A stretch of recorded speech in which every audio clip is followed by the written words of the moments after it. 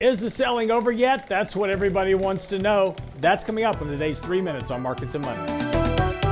On Friday, a very sharp sell-off in the markets with $3.3 trillion worth of options expiration occurring all on one day. Now, to put that in context, that was the second largest options expiration day in history. So again, a lot of pressure on markets, both the S&P and the NASDAQ breaking below their 200-day moving averages. First time we've broken through the 200-day moving average really since June of 2020.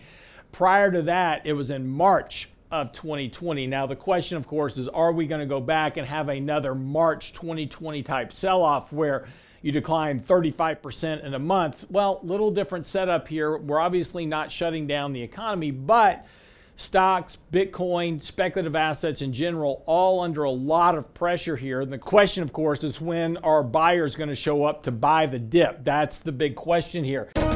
First of all, as I said, we are breaking that 200-day moving average. That's bringing support into play going all the way back here into October of last year. So critically important that we begin to start finding some support for markets in the short term.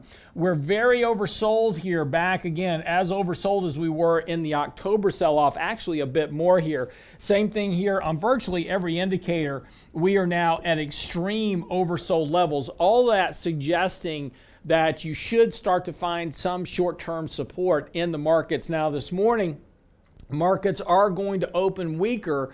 Again, kind of not surprising here. After that sharp decline on Friday, a lot of people reviewing their accounts over the weekend, going, I got to get out of the markets. Lots of bearish commentary out over the weekend as well, talking about markets are crashing, get out of the markets now.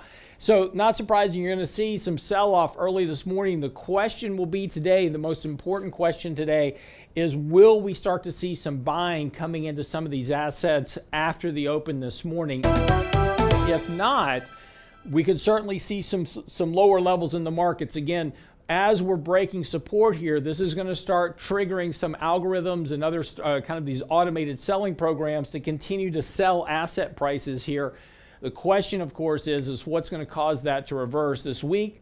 We've got the Fed meeting coming up, and everybody's got their eyes focused on the Fed and rate hikes and tapering. Are they going to be as aggressive on their rate hikes and Fed tapering as they've been talking about in November and December? Or is this correction now starting to worry them even that they've got to focus on financial stability, and do they kind of start to walk back some of that more aggressive attitude towards inflation, particularly as we begin to see inflation starting to peak here?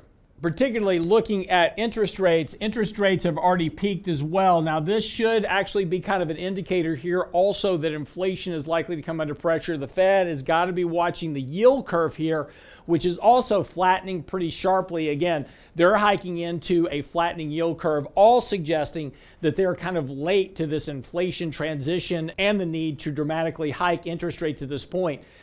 Seeing them back off that pedal just a little bit won't be surprising, but that would be good for risk assets in the short term. I'm your host, Lance Roberts, for 3 Minutes on Markets and Money. Be back here tomorrow with an update.